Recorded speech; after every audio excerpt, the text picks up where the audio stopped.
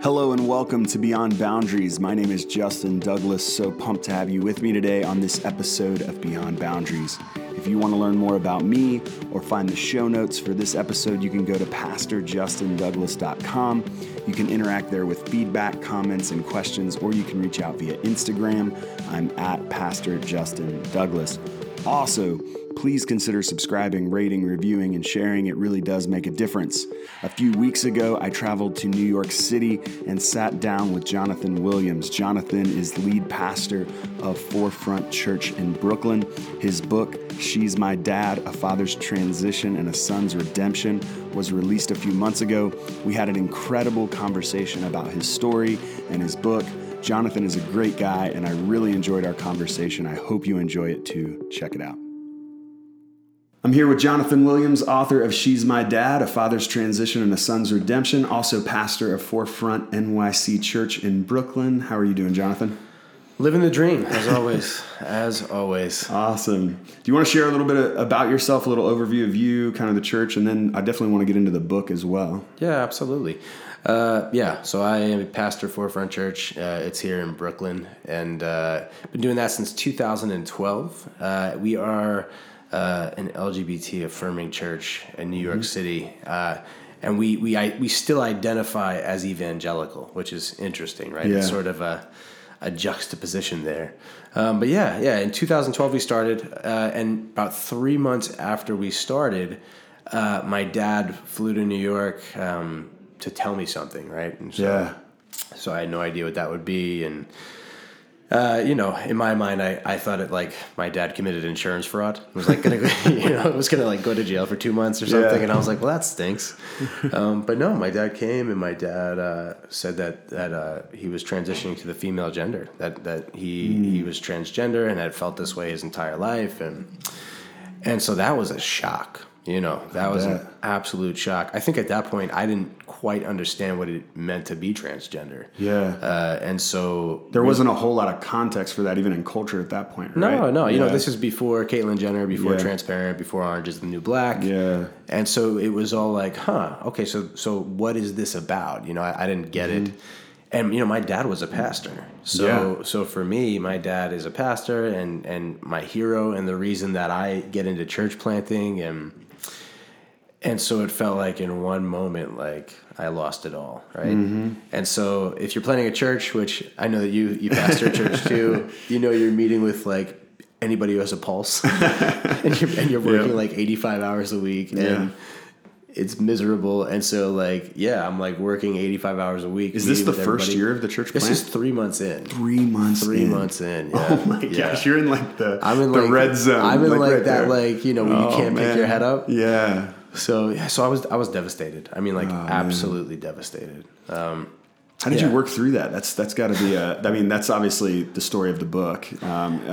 She's My Dad, which I've read. It's a great book. Like, do you want to share a little bit about like that journey, that process? Like you're working through this new information you found out about your dad, while you're also like at the margins just in life, you know what I mean? Most definitely, yeah. No, it's a lot of stress, probably. Lots of stress. And I think the hardest part was, this organization planted our church, and the organization is not an affirming organization, which is fine. I think they're a great organization still to this day. So when you planted, were you planting as like a close to affirming church, or an affirming church, or were you kind of like just accepting of everybody? Like, I guess I'm curious your process on that. We were accepting of everybody. I think at that point, in my mind, we were going to become affirming. Yeah. But in my mind, whatever, we were going to become affirming when we were self-supporting financially. Gotcha. Once we were out from underneath the wing of this church planting organization we were a part of. Sure.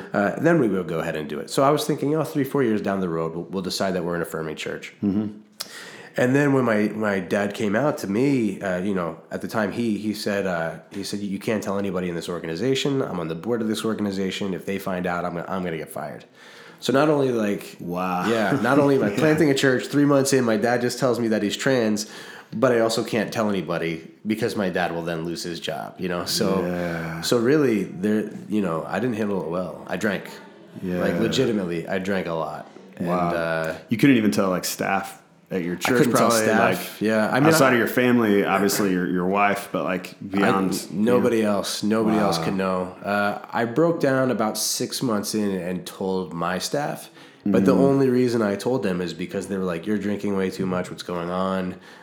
You changed seemingly overnight from someone who was like really excited to somebody who's really depressed, and we see it. Why?" And I was like, well, I need to let you know what's going on. Wow. So I always say, I wrote about it in the book, crying in the green room before church, just crying and being like, this sucks. I lost my dad. None of this makes sense anymore. And then, church would start at 10 and like 9:50, I'm like drying my eyes, walking downstairs, putting on a happy face, preaching, doing my thing.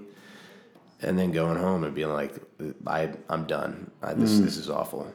How did you during that time? How did you, I guess, relate to your dad? Because you guys were pretty close, right? Like, and not that you were closer than you weren't, but I guess I'm trying to figure out like you were going to him for advice because obviously he's a pastor. You're going in. You've already been in the ministry as an associate, but you're going into kind of lead pastor ministry here and church planting, and I'm sure that's opening up all kinds of questions, right? that you have, and who better to go to than your dad, who's a seasoned veteran of sorts in this particular area. And so I would assume those first few months of church planning, you're talking to him regularly then? And we were, yeah. So every day, for that matter. And then every day. Then after this conversation, did things kind of change? I didn't know what to do, right? Yeah. So I don't really know how to talk to my dad anymore, because it wasn't my dad. It was now this other person who I didn't know. And so I didn't want to meet her. I didn't want to meet her. I didn't want to talk to her. I didn't want to know her in any way. It was interesting because even like the way I thought about LGBT issues, I recognized like so long as the story benefited me, I was happy to affirm the LGBTQIA community. Yeah. And as soon as it became personal, I was like, whoa, I don't know if I can do this anymore, which was disappointing in its own level. Like, oh, you're just a white neoliberal. You're all talk, but when it comes down to it, you don't want to take any action. You don't want to give anything up, Yeah. And I think that was something I was dealing with too, especially having gay friends in the church who were like, yeah, this is amazing. Your dad's coming out when they did find out. Yeah. And I was like, well, doesn't feel that amazing to me. And that was not, that was a tough thing. And so really for about a year, I sort of wrestled with this because my dad was still working for this organization. Yeah. And so then when she finally came out to the organization, lost her job within a matter of days. Yeah. All that happened. And was a microscope put on you right away when that happened? Like, because I'm sure they're like, okay, so what? I think people felt, people came to me and they were as shocked or as like angry or as perplexed as I was. They were like, what is this about? I don't get it. Yeah. And I was like, well, join the club. I don't quite get it either. I can't make sense of this either. And then it's interesting. Like, it's almost like people like came to me for permission to be upset about it. And so it was like this weird role to play where like I was getting phone calls daily and people would be like, hey, I heard this about your dad. Is it true? Yeah, it's true. Wow. I don't really know what to think about this. And I'd be like, well, I'm upset. And they'd be like, I think I'm upset too, And so then I'm playing that role for a whole group of people. Yeah. And that felt unhealthy. I didn't realize it at the time, but it felt unhealthy. Yeah. I think it really put me in a place where the traditional evangelical church, the kind of everybody's welcome, but once we get to the point of affirmation, sorry, it doesn't work. Where I was very comfortable just hanging with them because I didn't quite understand what was happening with my dad, and so it was almost like I took a step back in terms of my social leanings, right? They became less like, oh, I want to be a part of an affirming church to like, no, I think I'm comfortable right here with these people who aren't necessarily affirming because I wasn't affirming of my dad, right? Yeah. And that's the ultimate reason why. How long did the anger or the like unknown of like what does this mean? What are some steps along the way that like I guess would be like mile marker moments? I know I guess you obviously tell your staff now, at least you probably have a little bit of relief around the office for people to have some context, right? Yeah. For like what you're going through. And then obviously when your dad becomes public with this, right. There's probably obviously it gets difficult because you get all these phone calls, but there's a sense of like, okay, now I don't have to hold this secret so tightly anymore, because that was probably that was easier. That too. Was better. Yeah. I think the biggest mile marker moment for me was the worst moment and the best moment all at once. It's funny. I think about it now and I'm like, if Scripture's still alive, which I think it is, like this feels like Scripture to me. Mm-hmm. But my dad and I, we always bonded over baseball. The All-Star game story. Game, yeah. So this is a good story. It's so important for me. And so I said, Dad, come to the All-Star game with me. It's at Citi Field where the Mets play, and I grew up, season tickets to the Mets and all that. And how long is this after your conversation? This is probably, this has to be almost 8-9 months. Okay. 8-9 months maybe. Okay. Yeah. So 8-9 months afterwards, I still haven't met her. Mm-hmm. I don't know her name. I don't want to interact with her. Mm-hmm. So I say, come to the game. This attempt to sort of reclaim my dad or get my dad back. Also a sense of masculinity. It's baseball. Yeah, I think so. Yeah, something that we bonded over. Yeah. And then she couldn't come. Mm-hmm. And I was like, why can't you come? And she was like, you don't even want to know. And I was like, all right, I think you're not coming because you're doing something that's going to be a part of your transition. Mm-hmm. So I go to the game by myself, and it's like the lowest point for me. It's like, this is brutal. I lost my dad. I don't have anything anymore. And I meet this random guy. His name's the mayor. He calls himself the mayor. I still am Facebook friends with the mayor. But the mayor, he grabs me. He calls me pasta. That's how he talks. And, he takes me down to field level, and we start taking pictures of players and getting autographs and this and that. And, my seats are way up high at the top of the stadium. Yeah. And he's like, Pasta, just stay here for a sec. We're sitting with the families. The families are all going to go up to their luxury boxes. We'll have a seat.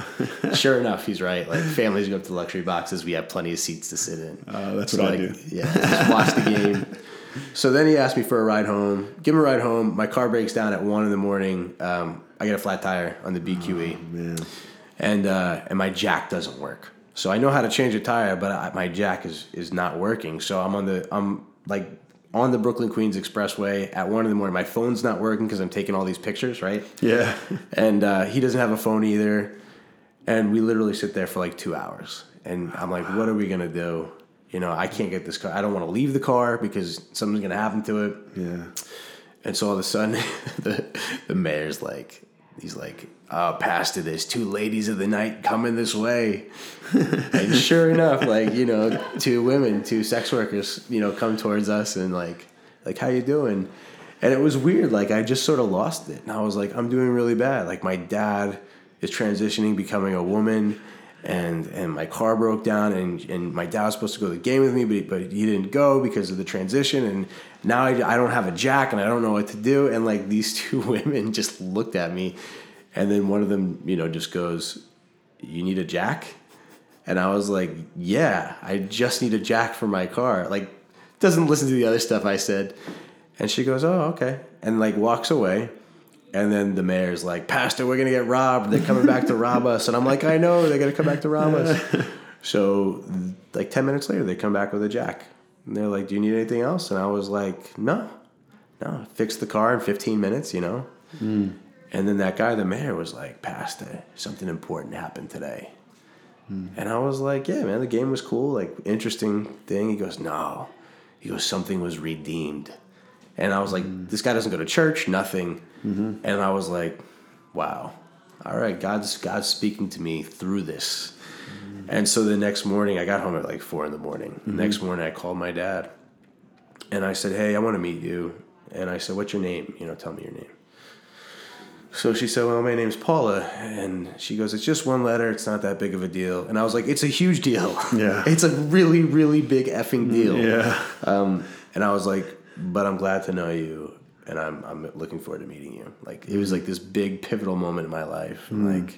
I go back to that moment often as the moment when I knew I would never be estranged from my dad. Like the moment that I knew it was going to be okay. Okay. Yeah. So from there, how long till you met Paula? I mean, I met Paula 2 months later. Okay. And that was hard. I mean, it was really hard. She looked nothing like... I mean, like in one way it was really good because she looked great. I was like, oh, you're very, you look great. Yeah. Whatever else there is to say. Yeah. But I was like, but you look nothing like my dad, Yeah. And so it was hard. That was definitely a hard thing. Sure. And really, it sort of set me back in a place where I needed a little bit more time to sort of process everything. Yeah, she was great. She was really gracious about that. But it was also like time where I used to my whole big thing was like, did my dad ever really exist, or was my dad dead, or who was this woman who knows everything about me and I know nothing about her, Yeah. And so it was a time where I had to sort through that and came to a place where my dad did exist, like. Very consciously, if she wanted to be a woman the whole time, then for my dad to exist as my dad, as a man, that was like a willful, conscious existing for my sake. And then that changed everything. I was like, whoa, like you did this for me. You stayed a man for me so that I could have a dad. That's a big deal. Yeah. So.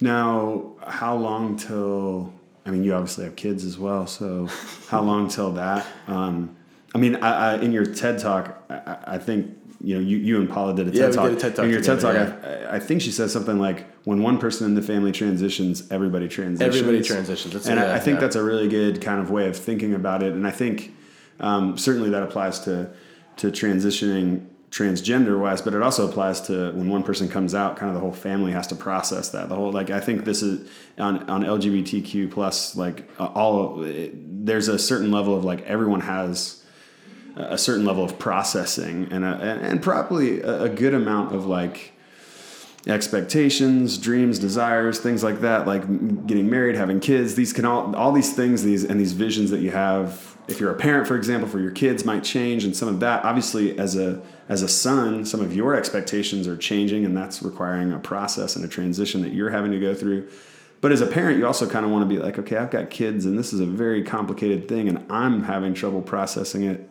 At what time do I expose them to this? And this is their grandpa, and like, so talk a little bit about that. And I think part of the value there is like acknowledging that these subject matters and these conversations, it's okay to say they're not easy. Like, and that it takes an amount of like wisdom and just discernment on how to navigate. Like, I mean, 100. Yeah, you're absolutely right. I mean. It's really why I wrote the book. I wrote it because I was like, there was nothing. When my dad came out, I looked around for support or for, ways that I can go about, being angry. Like if I wanted to be angry about it, my whole family was upset. My mom, 42 years of marriage, to my dad, and that was going to come to an end. And so what I found was like a lot of advice about like how to be supportive. But I was like, that's great. I'll get there. Yeah. But right now I need to work through some of the pain, like my own transition. Yeah. So this is, somebody said this and I agree. Like, you have all these thoughts, you have all these plans, all these feelings, all these emotions. And then they all change in an instant. And so somebody likened it, they're like, it's like when you're planning a really great vacation and you're planning a vacation to Italy and you buy all the guidebooks and you know exactly where you're going and you know about the vineyards you're going to go to and you even take Italian lessons, and then you get on the plane and the plane lands in Holland and you're like, I'm supposed to go to Italy, and they're like, well, now you're in Holland and here you are. So the thing becomes like, well, I'm going to be upset that I'm not where I wanted to be or not where we plan to be. But if I stay upset or if I stay in that place, I'm going to miss out on what's beautiful here. Yeah. If I stay upset about not being in Italy, I'm going to miss what's beautiful about Holland. That's a good metaphor. Yeah. So it's not mine; it's somebody else's. No, but that's a really good one. Yeah. So your children, how does that? So all that to say, I think to continue the metaphor. Yeah. I think with the kids, we were like, all right, kids, you think we're going to Italy, but we're in Holland. Yeah. And so because we are, things are going to look different, literally. And so we talked to them about that. What's funny is the way kids respond and react. I think, they were 6 and 4 at the time, and I remember my oldest saying. She said, so really Grandpa is just going to look on the outside the way that he's always felt on the inside. And I said, yeah. And she goes, okay. I don't know. It's like this. Let the little children come to me from Matthew. Yeah. Like I read that now with those eyes. Like just the ability to wholly accept somebody without the baggage that comes with it, right? Mm-hmm. Like that's how I see that modeled. And so Paula shows up, and obviously she looks very different. Mm-hmm. And so the girls are not afraid, but they didn't get up and run to her. Mm-hmm. And so then my 4-year-old was like, "Grandpa, do you have a penis?" And like we all just started laughing, like broke the tension. And the question was never answered, but it broke the tension for sure. And then my girls were like, "Grandpa, come back and play in our room." And then my dad, who's always been an incredible grandparent, was like, "Okay." And then the kids started calling her Grandpaula, which I thought was really That's a really good name. It is. It's a good name. There's been a couple times where my oldest especially has said like, "I miss Grandpa," and I'm like, "It's okay. You're allowed to miss Grandpa. That's all right." And I wanna continue to affirm that transitions they're not easy. They're not cut and dry. Yeah, I'm not a Kardashians fan, but I'll never forget, like, there was this tabloid or whatever that's like, Kim blasts Caitlyn Jenner by posting a picture of Bruce. And I just remember thinking, like, she's not blasting anybody. She misses Bruce. Yeah. And that's it. And, like, feeling this weird, odd connection to that situation. You're like, I've never felt more connected to Kim Kardashian, and this feels really weird. I felt like, oh, yeah, I get that. You're not blasting anybody. Like, it was funny to feel that way. But, yeah, it's a process for everybody. Yeah. And I remember, like, my dad saying, now that I'm on these hormones or whatever, my brain chemistry is changing, and I'm responding this way to these chemicals and this and that. And I remember saying, like, legitimately, our entire family's brain chemistry is changing because we're creating new neural pathways to see you now as a woman, when for me 30 years I saw you as somebody else, right? So we're all our brains are all changing through this process, Of course. And like I said, she's always been gracious about it. So she was like, you're right. So we've talked a lot about the personal journey you've gone on, and also the family journey.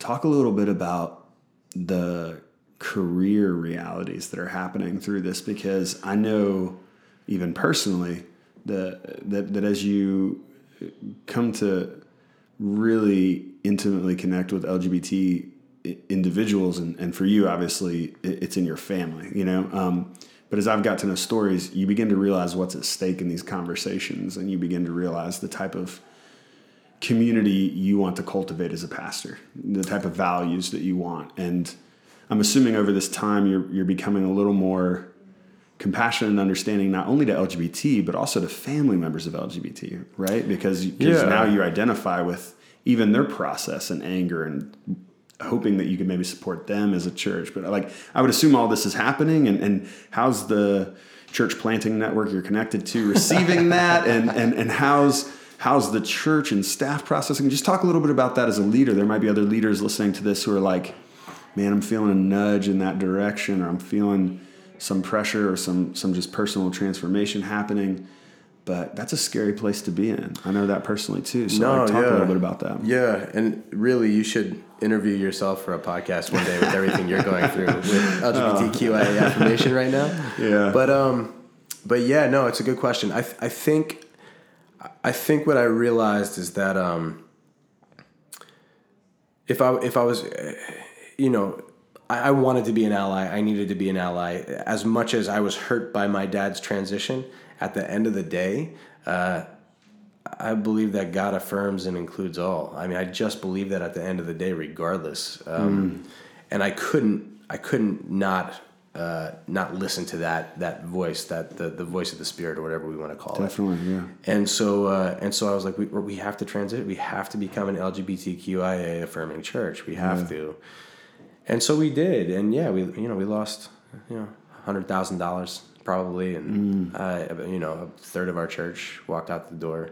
I'm really, really glad we did it, and I'm glad we did it because, and I say this all the time, because people's lives are at stake.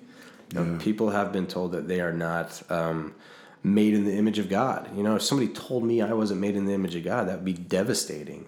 And yet people are told that constantly by the church, constantly. And I'm like, okay, it's, you know, we're all made in the image of God. We're made beautifully in the image of God. There's a story that I tell in our TED Talk about my kids walking down the street with my dad. And they're like, you know, my dad's Paula and she's transitioned. And they're like holding her hands and they're like dancing and kicking and playing and laughing. It was this beautiful moment. And I was like, this is how God sees my dad. The way my kids are right now with like the joy and the dancing and the laughing, this is, God sees my dad and this is how God responds. And there are too many people who don't believe that about themselves. And so I was like, okay, we're going to be an ally church, even if it means that we're giving up money and we're giving up people, and even if it means it's going to be a really scary next few months. We're going to do it because lives are at stake. Lives, you know, these lives, you know, LGBTQIA lives are worth saving. you know? And so we did. And what's really great is like I think God honors that. And so we went through a bit of a downturn, and it's been almost 4 years now. And we're double the size we were when we became an affirming church. We're the most financially stable we've ever been. I think that matters, and I think God honors it. Yeah, for sure. Wow, that's amazing. Yeah. So through that transition, are you kind of, well, you have some things to prioritize too, because one of the things I appreciate is that some churches, I think, become LGBTQIA affirming, you might say despite the Bible or despite Jesus, or like, does that make sense? Like they don't really focus on Jesus. One of the things I appreciate about you and Forefront is like, you're like, no, we're Jesus centered. We're doing this because of Jesus, because Jesus compels us to lead with love. Because like, and I think so many people kind of write off affirming churches as like, well, they're just not teaching Jesus. And it's like, you guys are like firmly centered on Jesus. 100%. Like, and even you would consider yourself in some ways evangelical. Like, you know, that word is attached to so much now that it's hard to. It's a loaded word. Yeah. But here's the thing: like, if we take the word for what it really means, it means good news. Yep. And I say this all the time. I say this is really good news. This gospel message that everyone's included, everyone's affirmed, and so I say all the time, we are a Jesus church. Jesus first, and the death and resurrection is amazing news. Yes. And we happen to be LGBT affirming because the death and resurrection of Jesus Christ and the life of Christ is such amazing news. Yeah. Because Jesus shows us what that looks like. And then, you know, the inevitable follow-up question is, well, you know, do you believe in the Bible? It's like, my goodness, the Bible's amazing. It's this living and breathing book, and if it is living and breathing, then it's continuing. It's still being written, right? Yeah, and it's still inspiring people today. Exactly. Like it's inspirational because it's inspired by God. Absolutely, and I think it's still inspiring people to write. You know, obviously not in the book itself, but you know, it's inspiring us to make moves and to write and to do different things. And I firmly believe, like 100% believe, that we are affirming, and that if Scripture was continuing to progress the way, you know, if we had extra pages, it would show that would be something that God ordains. Yeah. You should buy my book because I write a little bit more about that part. I'm not going to talk about it right now. Yeah. But no, that's good. You should definitely buy the book for sure, for sure. So if people want to connect with you, follow you, learn more about your church, buy the book, where can they follow you? Where can they find you on social, and some of your links, some of the different things you want them to follow? Yeah, you can go to jonathanswilliams.com. Okay. And you could do everything. You can follow me on social media there. You can buy the book there.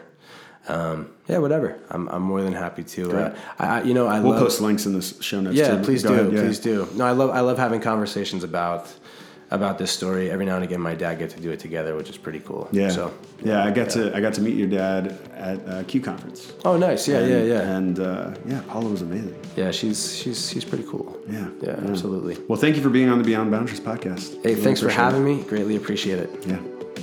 Another episode in the books. go check out Jonathan's book, She's My Dad. There's also a TED Talk that Paula and Jonathan did. That link is in the show notes.